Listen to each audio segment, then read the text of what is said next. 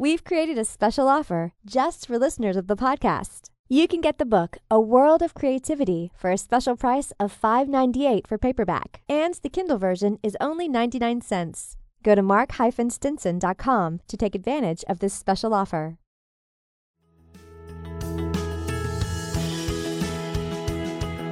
Tap into your most original thinking.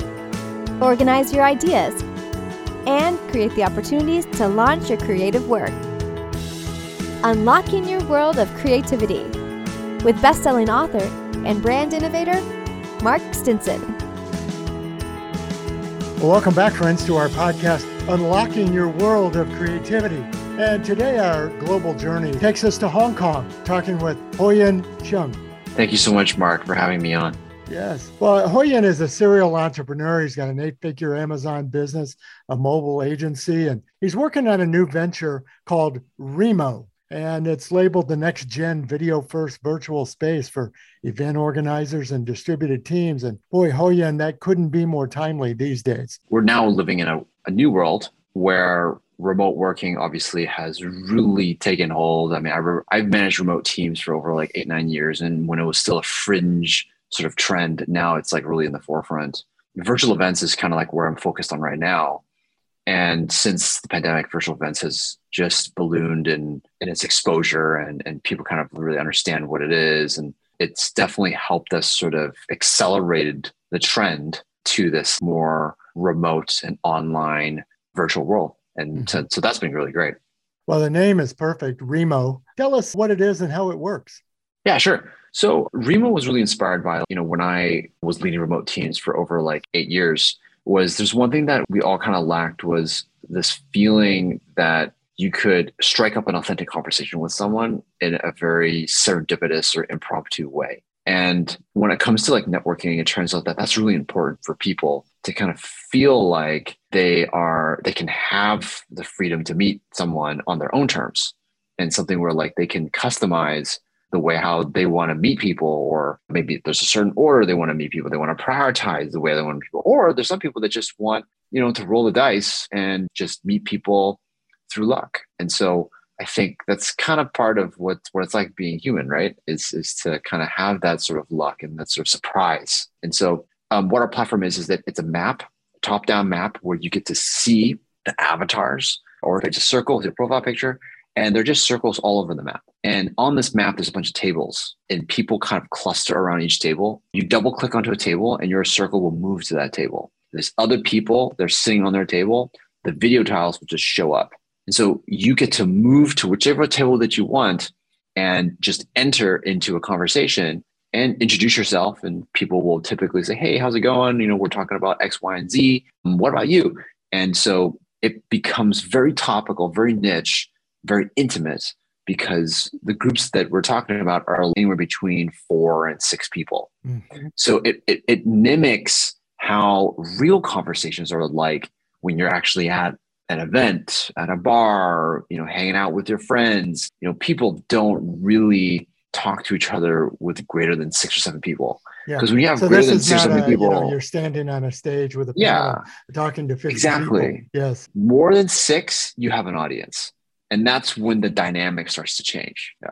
Well, and you talk about remote teams and how those have developed. I mean, you've worked with large and small clients over the years. I think of some of the names that you've told me about, Nike and Best Buy and Cardinal Health and Kaiser Permanente. I'm curious how the culture of the company and the culture of the companies maybe these people work for drive these interactions. Yeah, I mean, each of these large companies that you mentioned obviously have their own culture, and the cultures really define how they operate. So I'll give you an example. Like there's this one company that I work with. They don't encourage people to turn on their video. So they're very like audio focused. There's some companies that are like, no, you have to turn on your video. And so everyone is expected to turn on their video. And so that kind of permeates across their work culture and obviously permeates across their events as well. Some of them that they don't care so much about the interaction. They're more like this one-to-many type of environment. So they're not seeking any kind of like human or highly interactive experiences, where others, they're like, no, we want to mimic these interaction. We believe interaction is king. We believe that's what was required. Like that's what generates engagement, blah, blah, blah, blah. So they're like really into engaging people all through the video, like through polls, inviting them on the stage to answer questions, to ask questions and answer questions. Like it's just really dynamic. There's just a lot of things going up and down, left and right, and it keeps you engaged. It stops you from checking your email. It stops you from getting distracted and looking at something else. When you don't turn on your video, you can kind of just do whatever you want. You can just do other things. And that isn't really what happens in real life unless you're on a phone call, like a conference call. But a lot of these meetings are not on a conference call. You're actually trying to, have a meeting.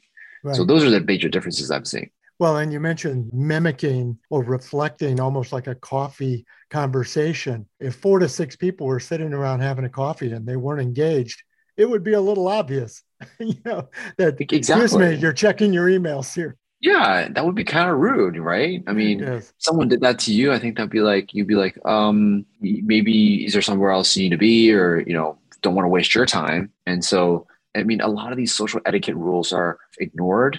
You can ignore them because sometimes you have conference calls, and who knows what people are doing on conference calls, right? But not all calls are conference calls. I think there needs to be a balance, both worlds, because that's what the real world is like. It's a bit of a balance. Mm-hmm. So I think that's important. Well, let's talk about your own creative process in developing this platform, Remo. What was the genesis of it, and how did you begin to pull the players and the processes together to really launch it?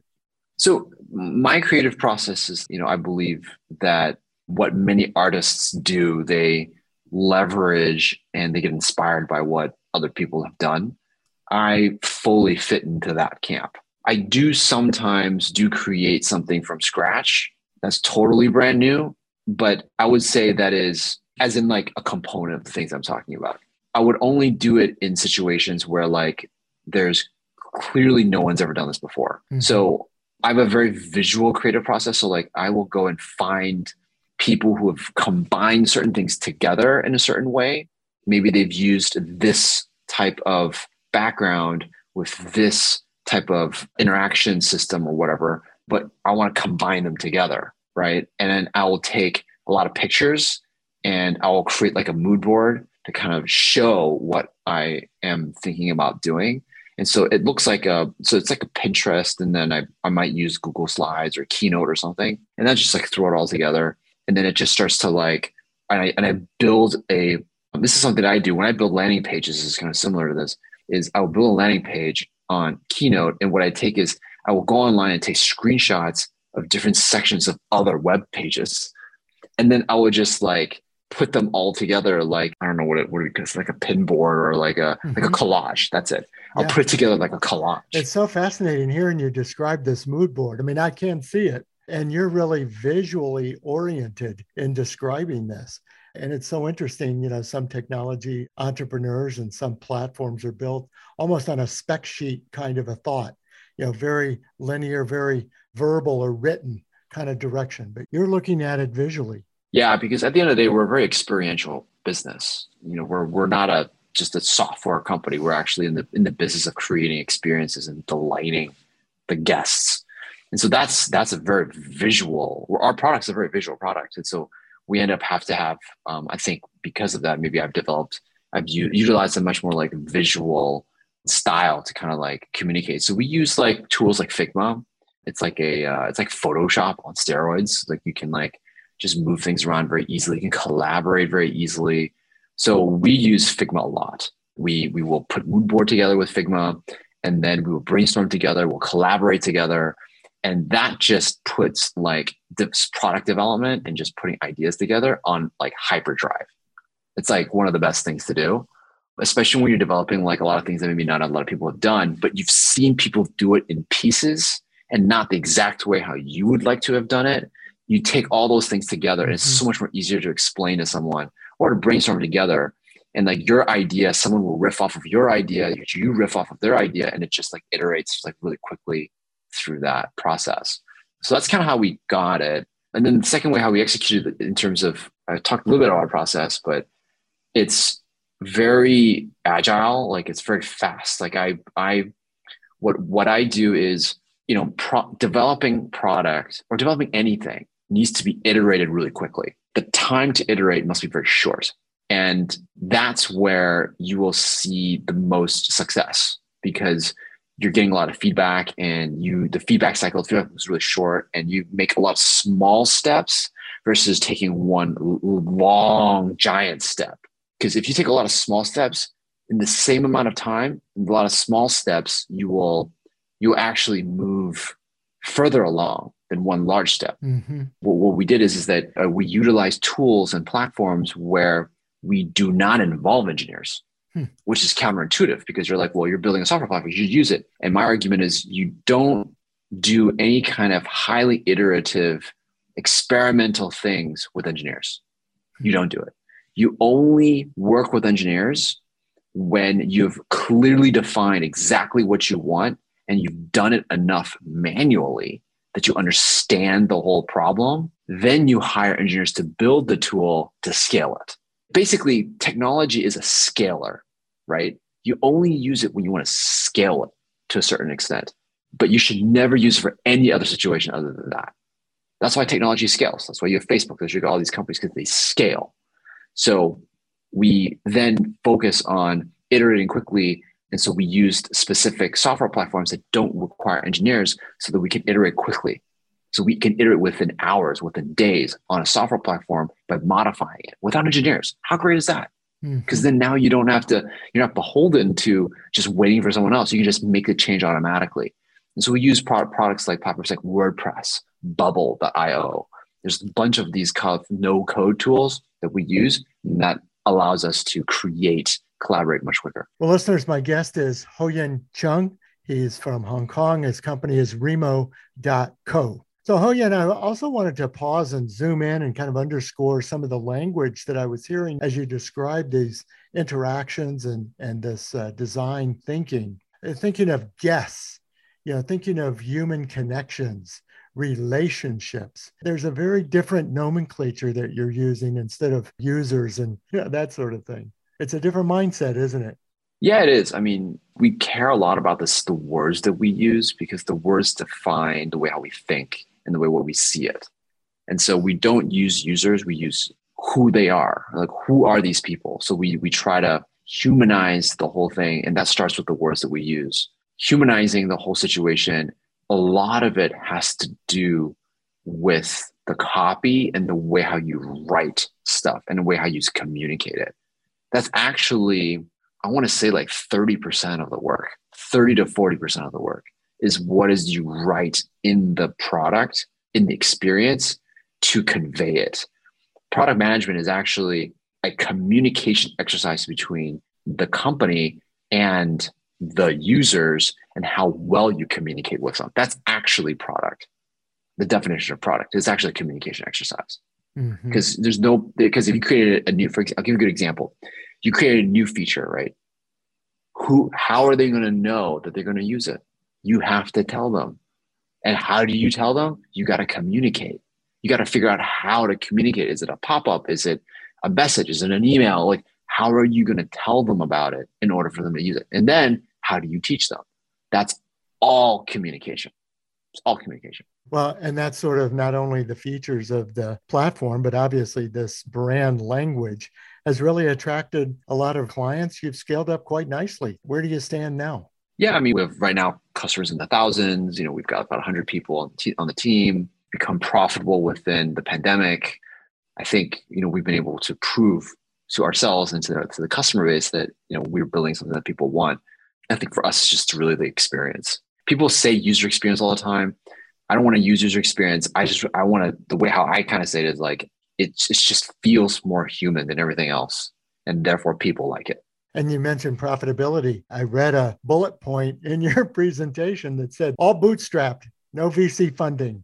A lot of the times an entrepreneur's story includes going out and raising money and getting investors, but that was not part of your play, huh?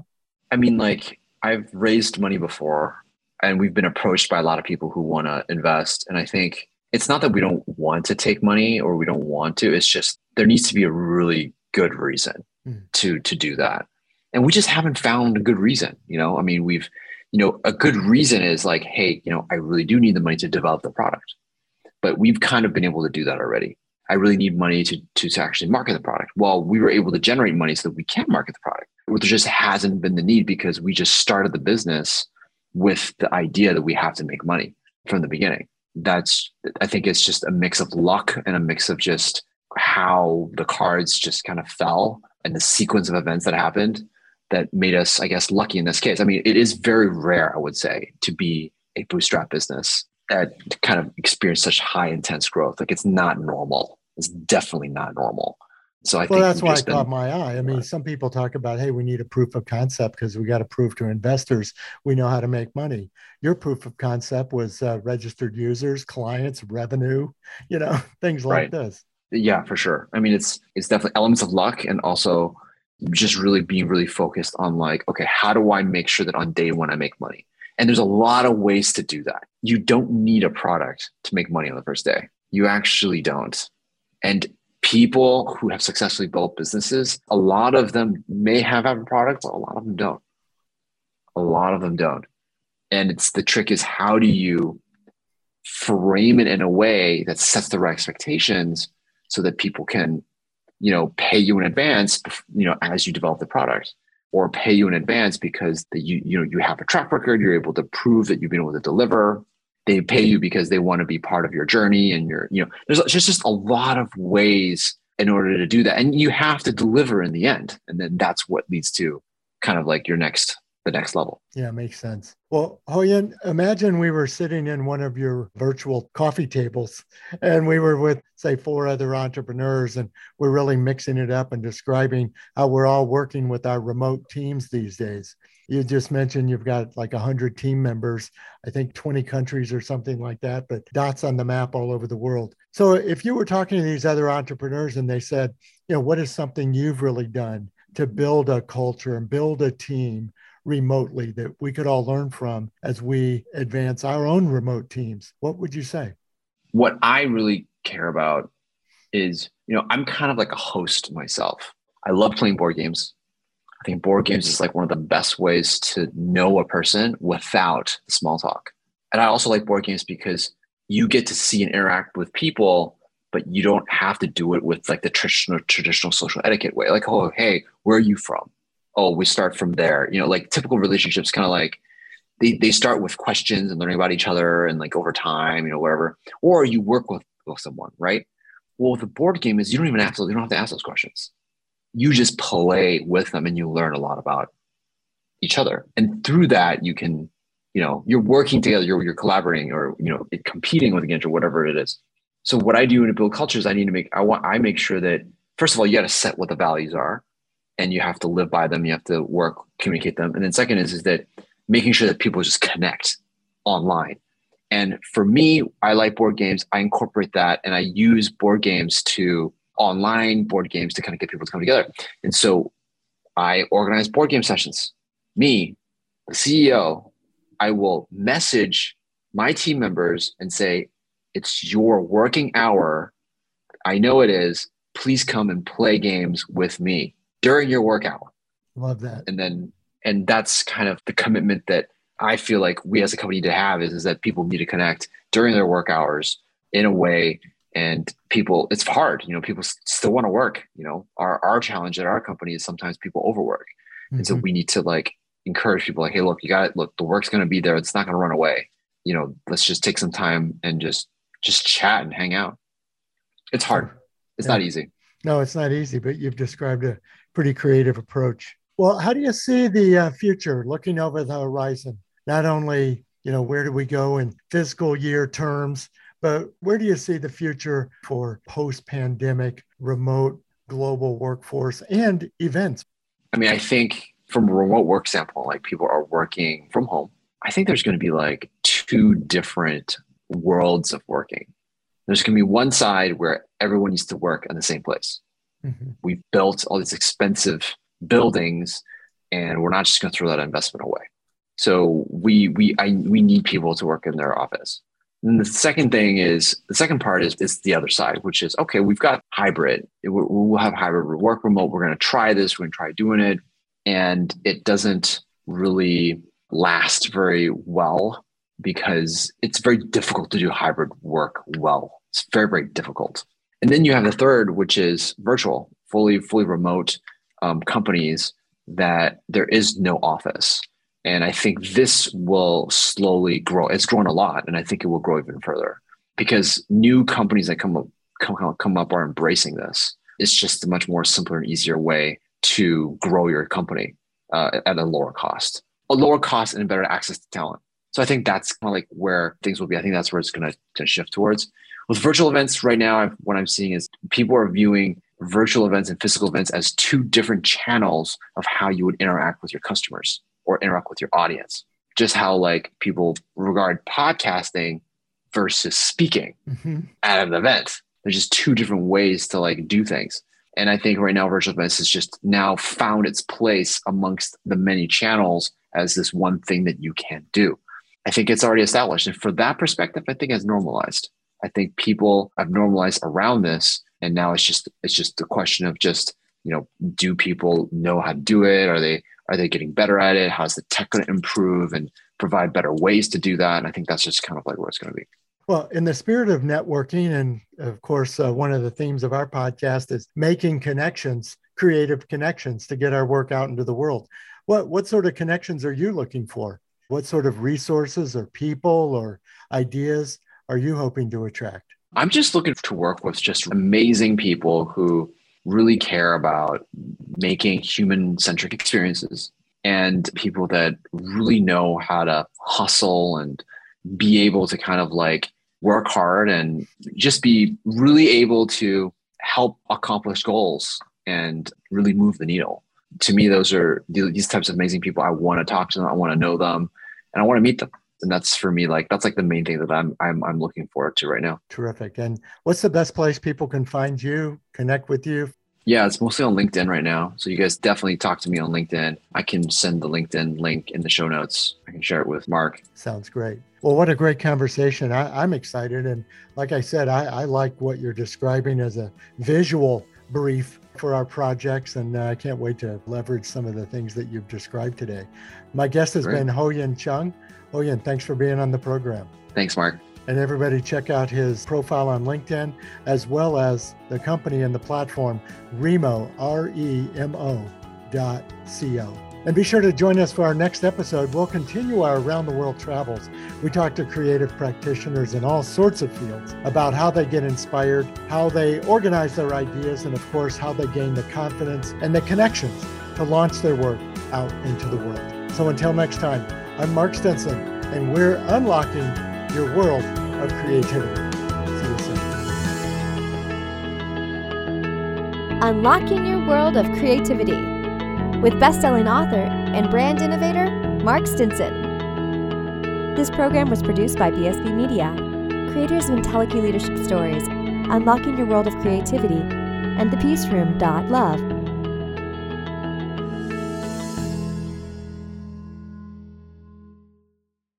If you like our podcast, here's another show you might like. Turmeric and Tequila with Kristen Olson. Questioning a better way, one gracefully disruptive conversation at a time. Authentic, aware, influential, and grateful. Look for and follow Turmeric and Tequila